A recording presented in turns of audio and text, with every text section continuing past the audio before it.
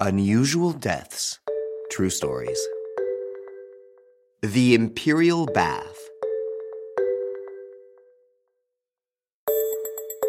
You may know that it is inadvisable to swim with your shoes on, or fully dressed for that matter, even when it's very hot out and the mere sight of water triggers an irrepressible urge to swim.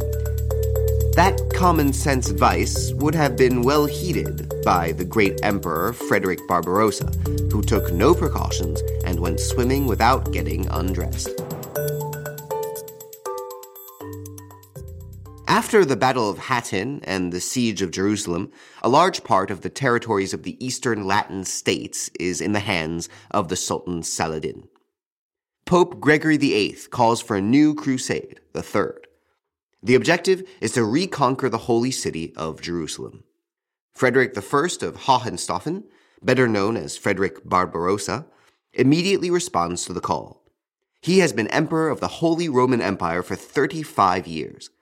He leaves his immense empire to the care of his son, Henry VI, and takes the cross in St. Martin's Cathedral in Mainz.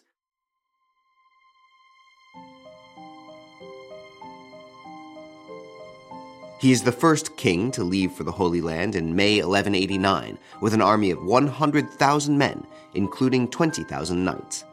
Soon, Richard the Lionheart of England and Philip Augustus of France join him. The Christian kings decide to travel to the Holy Land by way of Turkey. The journey is very trying, and the Crusaders suffer from thirst and from heat. They regularly face Turkish bandits who attack them.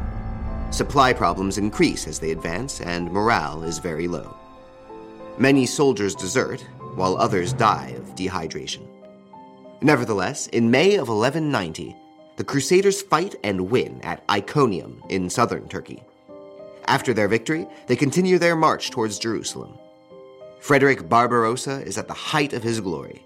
He has just won a major battle against the Muslims, and he has an appointment with Sultan Saladin, whom he has challenged to a duel. By June 10th, 1190, though, it is hotter out than ever. The imperial army advances slowly under a relentless sun. While crossing the Salef River, Emperor Barbarossa decides to bathe to cool off. His impatience is such that he does not remove his armor.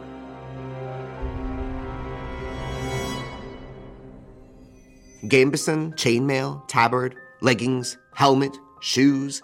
His heavy equipment drags him to the bottom without him being able to do a thing. And the imperial heart cannot resist the thermal shock as the emperor is submerged in the icy water and gets caught in the waves. After winning terrible wars, admired for his courage on the battlefield, the mighty Barbarossa would ultimately drown.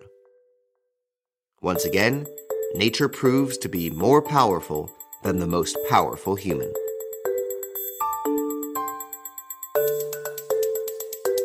Did you like this episode? Feel free to comment, share, and rate it. See you soon for new stories. Midnight Studio, addictive podcast creator.